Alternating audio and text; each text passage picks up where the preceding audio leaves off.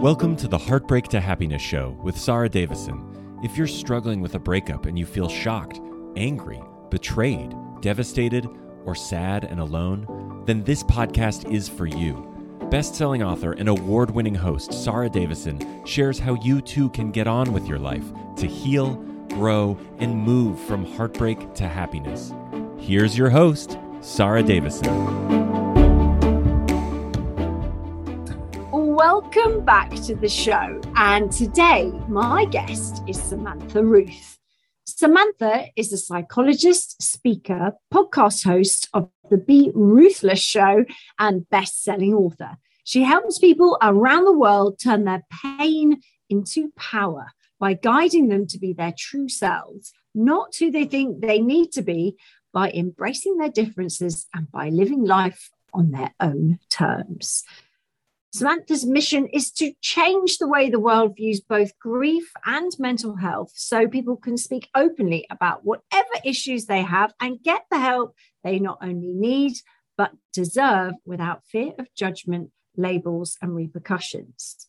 Samantha's the proud founder of Grief Hab, a 24/7 community open to anyone who has experienced a loss.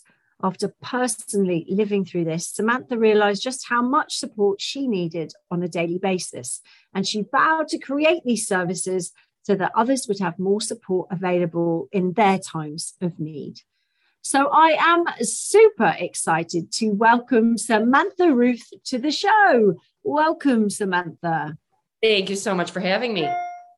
Oh, I'm very excited because this topic is one that it comes up a lot because, well, I don't want to spoil it for the listeners. Why don't you tell us a little bit about your story? Because you've learned so much on your journey. You've been through so much. I think that would really help my listeners to hear that. And then we'll go on and I can ask you all the questions I want to ask. I met my husband when I was 24, just getting my master's in psychology. And we were together for a few years, but we were both young and career driven. So we went our separate ways and we reconnected in 2013 and immediately. I mean, within months we were engaged. And a few months later, I moved across the country to marry him and start our fairy tale happily ever after. And a few years later, completely unexpected, he collapsed at work while making lunch from an undetected heart condition that he'd lived with his whole life. So I really do feel like I had lost him once. And so it was like losing him again after we were living my dreams. So to say I was lost doesn't even cover it. You were so young as well. How old were you both at that point? I was 44 and he was 46. So, okay. So, I mean, how do you come back from that? What were you going through and how did you manage to turn your life back around? I guess having trained in psychology, maybe, I don't know, would it be right to think you had some tools there to help you? Or were you, I mean, obviously it's very different when you're going through it yourself. Yeah, none of my experience and none of it mattered. I was completely lost and I really, truly had no idea what was next. I was surviving and figuring it out, which was very different from who I was. You know, I was the planner who could tell you everything that was happening and what time and what day. So it was an entirely new path, unfamiliar to me and to people who knew me. I wasn't looking or acting like myself. And so the pressure got to me. And I really was just in so much pain that I did not care about pleasing anyone else, about what anyone thought, about what I should be doing. And I just truly started to listen to myself and figure it out without knowing where I would end up. I'm so sorry. It's such a journey you go through. And, you know, for my listeners, a lot of them are going through heartbreak and divorce. And, you know, well documented that divorce is known as the second most traumatic life experience we go through after death of a loved one. So going through the loss cycle and the different stages, the denial, then the anger, then the bargaining phase, then depression, and then finally moving on to acceptance. Did you follow that process pretty much, or how did it play out for you? Mine was like one big blender of emotions. Yeah, they were all at once. There was no order. It was not a linear process. And I think it's very similar with divorce, or it's the death of a relationship. And the one thing I find is that people going through divorce often have a harder time getting to the self-love because they're blaming themselves or thinking about what they did wrong in the relationship. And so there's a little bit of a different order to where we end up. But some people after a death go through that as well and question what they could have done differently. And, I think it's really similar, and both need to be encouraged to mourn the loss. We do not need to sweep it under the rug and pretend like we're fine. With a death, you actually get your friends and family together, you have the funeral, you say the things you want to say.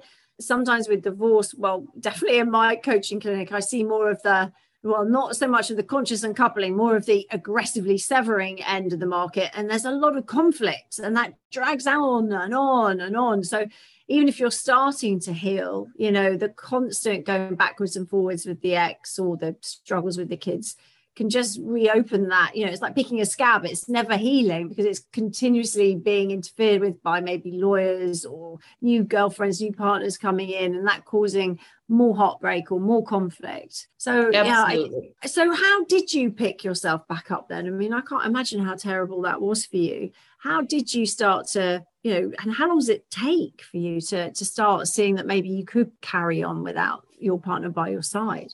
I was going through the motions. I was doing what I had to do and truly just getting through the day for a while. And our anniversary was about 8 months later. And I wanted to go where we got married in the mountains. And my loved ones did not want me to go. They had good intentions. They didn't want me driving by myself in this state and wondering what happens when I see all of our places and our favorite things.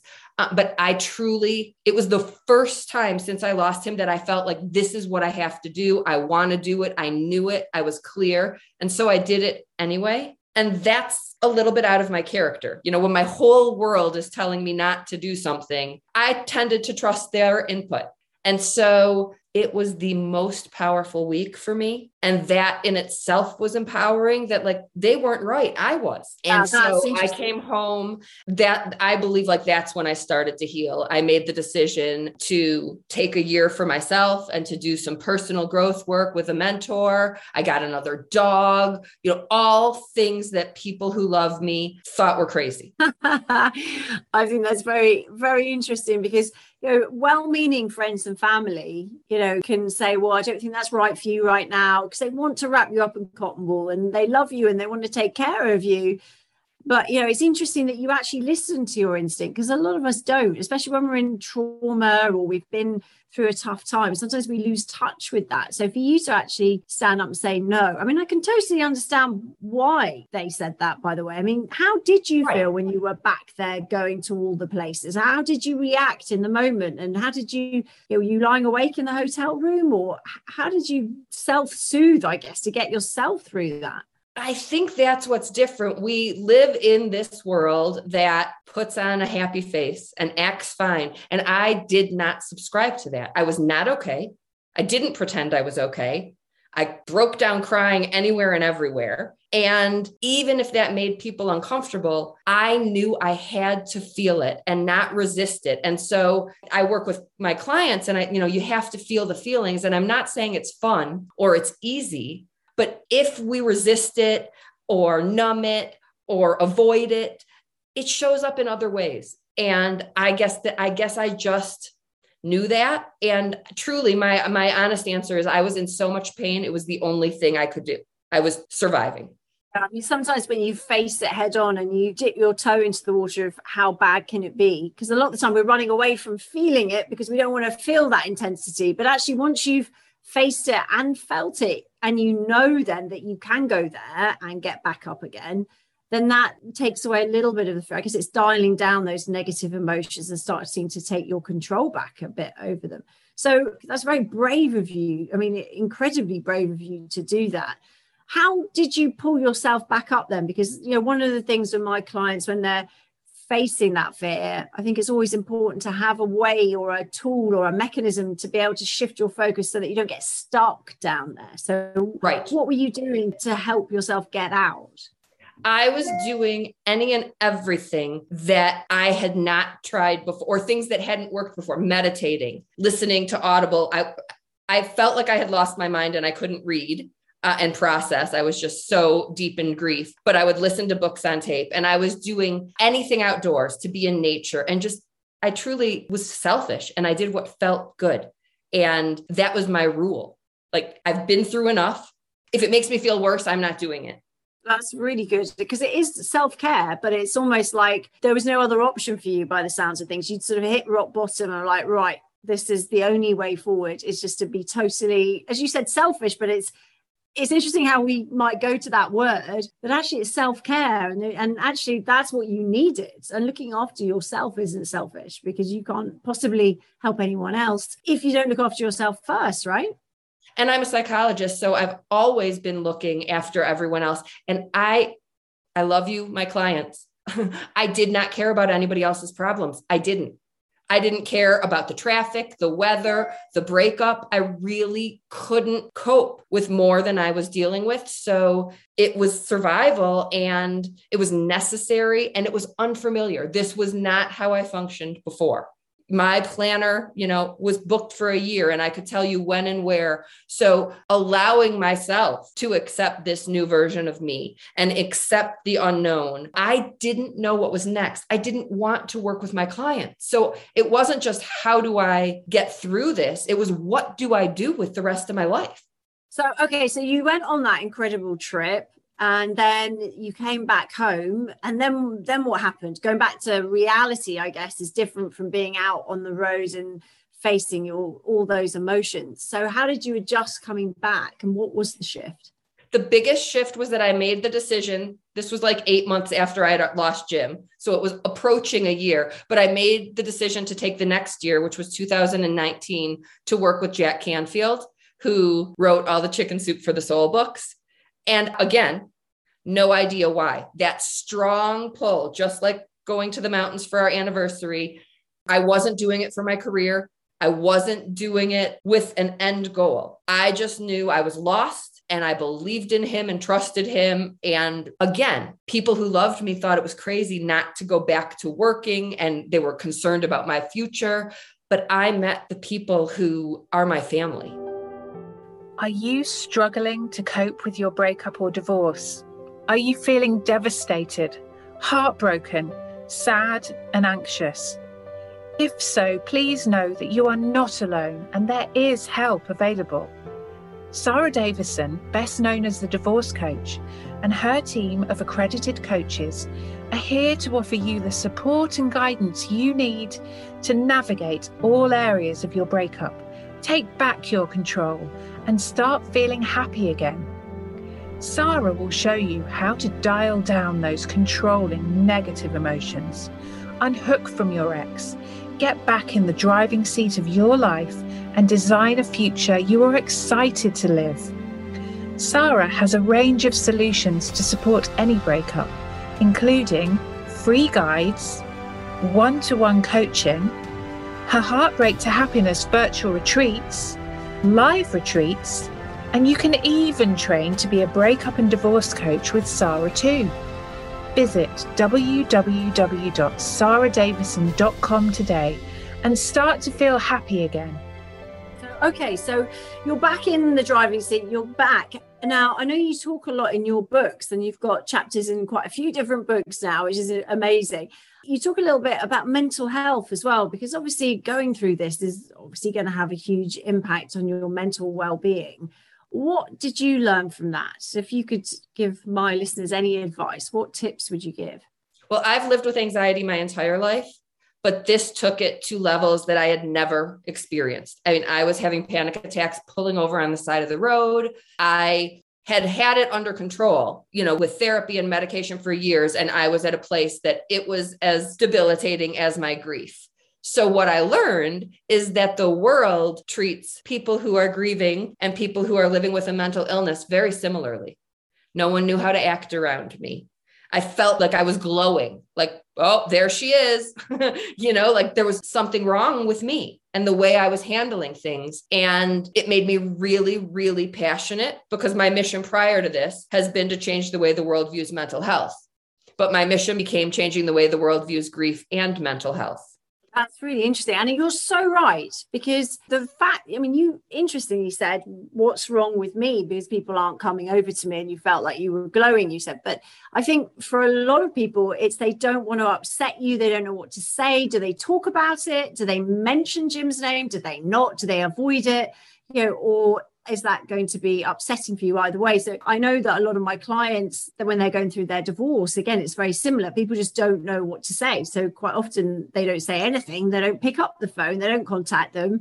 And then my clients feel isolated and rejected when really that their friends and family or other people they know, maybe at work, just really don't know how to handle it. Do you think that might be more the case?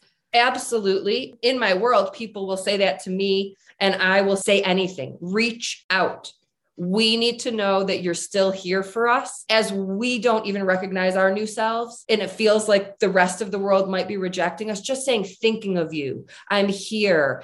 But the lack of contact because of fear of saying the wrong thing, it hurts more. So say, and if it's the wrong thing, we love you. We get it. We know there's no magic answer. So I say, meet us where we are. The people who were the most helpful were the ones who would walk my dog with me or do something outside in nature and not expect me to go back to the football game surrounded by 100,000 people jumping up and down. Yeah, I suppose it's a little bit like my tool shoe shifting, where you step into the other person's shoes and you see the world from their point of view and just think, what would they need right now? What would they want? What would be helpful?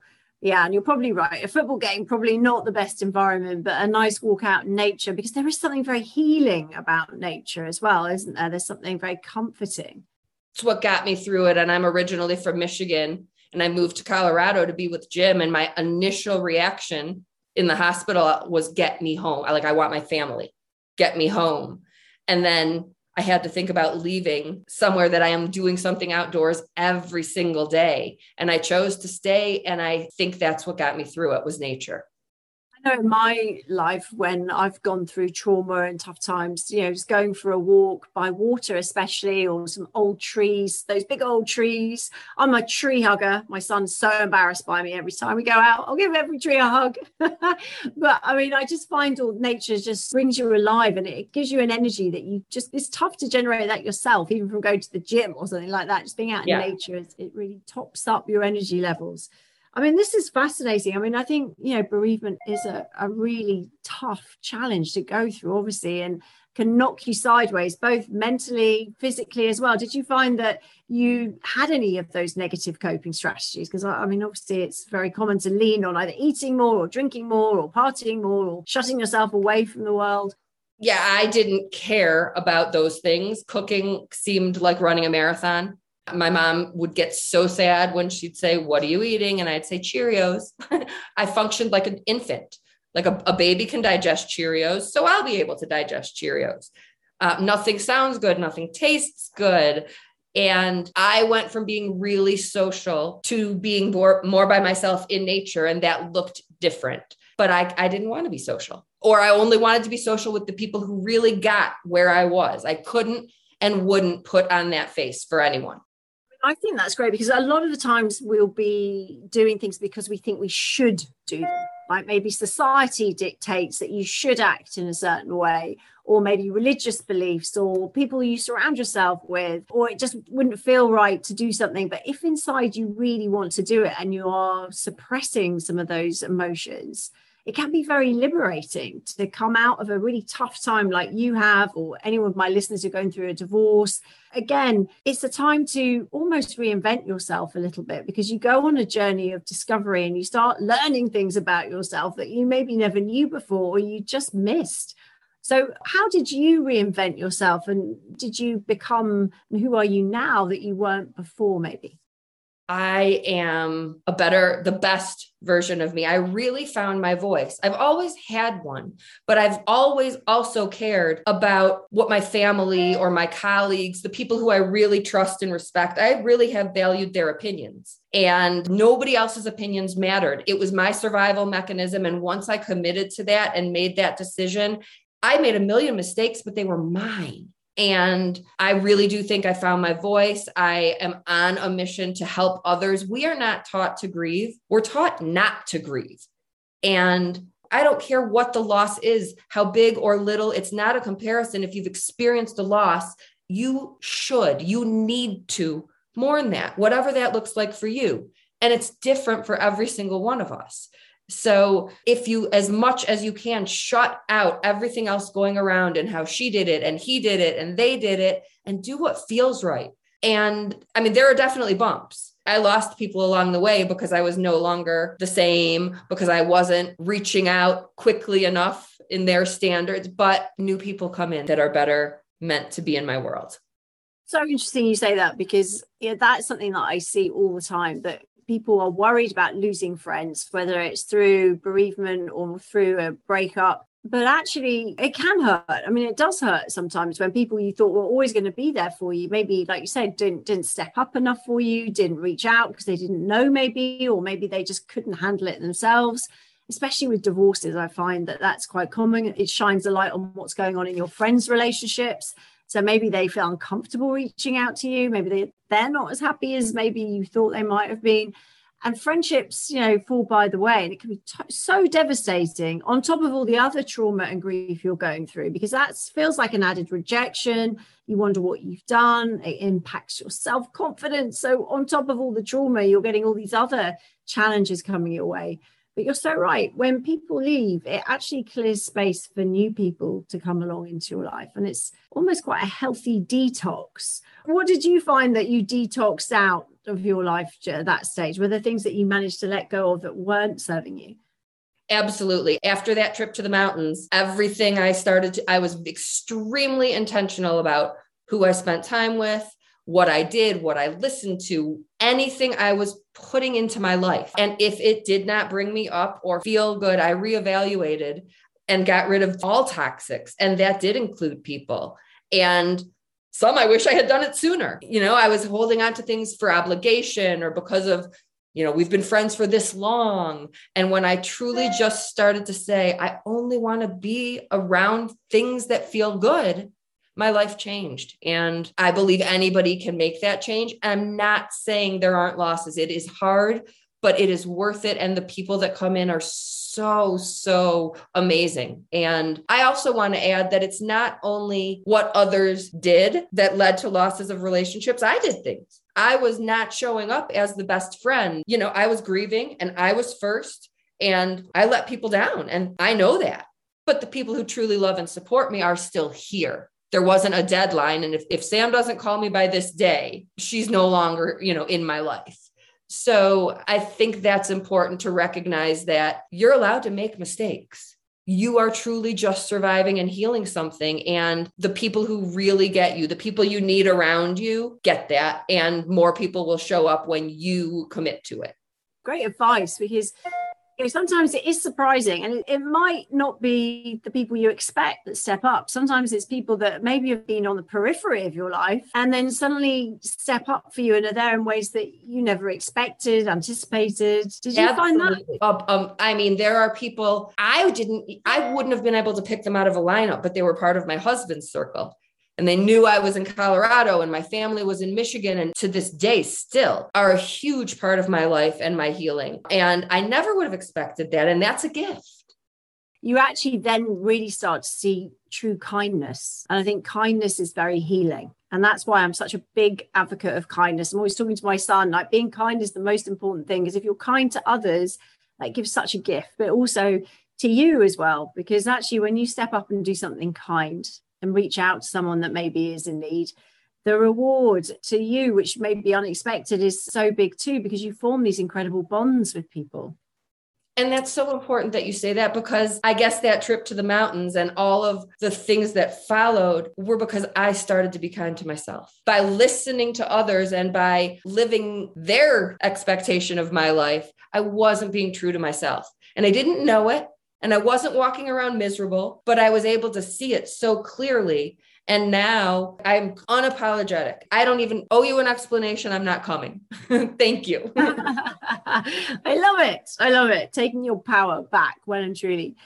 So how do you feel now when you think about Jim, when you think about everything you've been through? I mean, obviously there's no magic wand to take away all the pain. So how do you feel now when you think about him?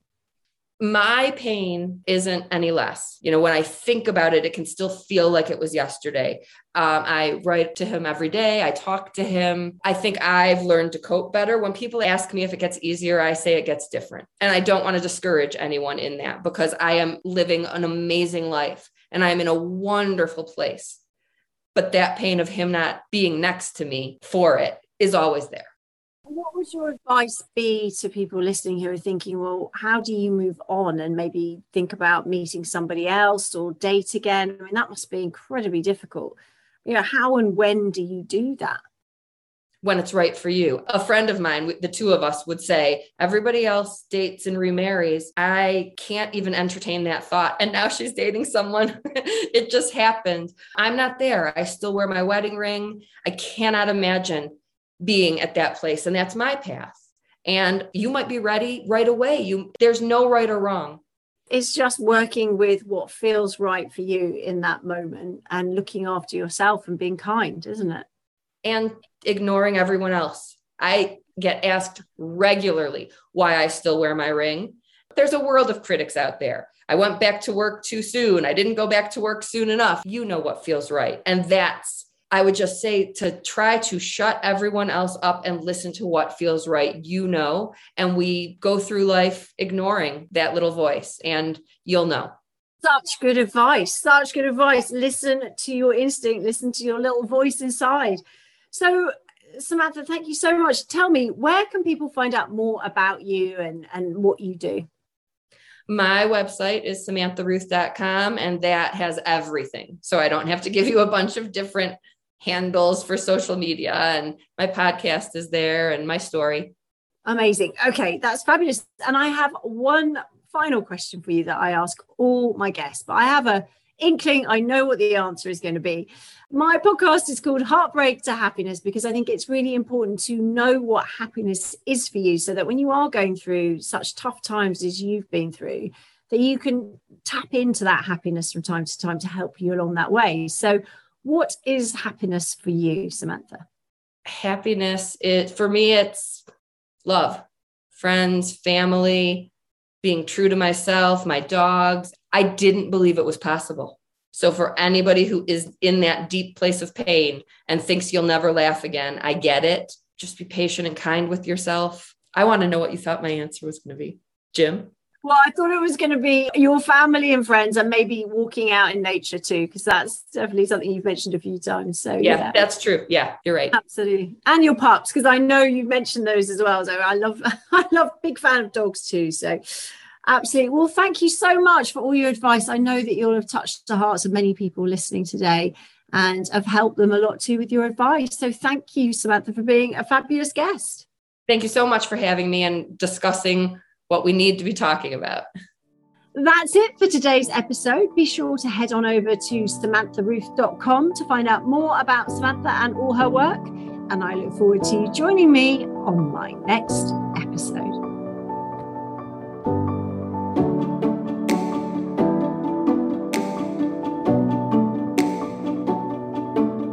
That's it for today's episode of Heartbreak to Happiness.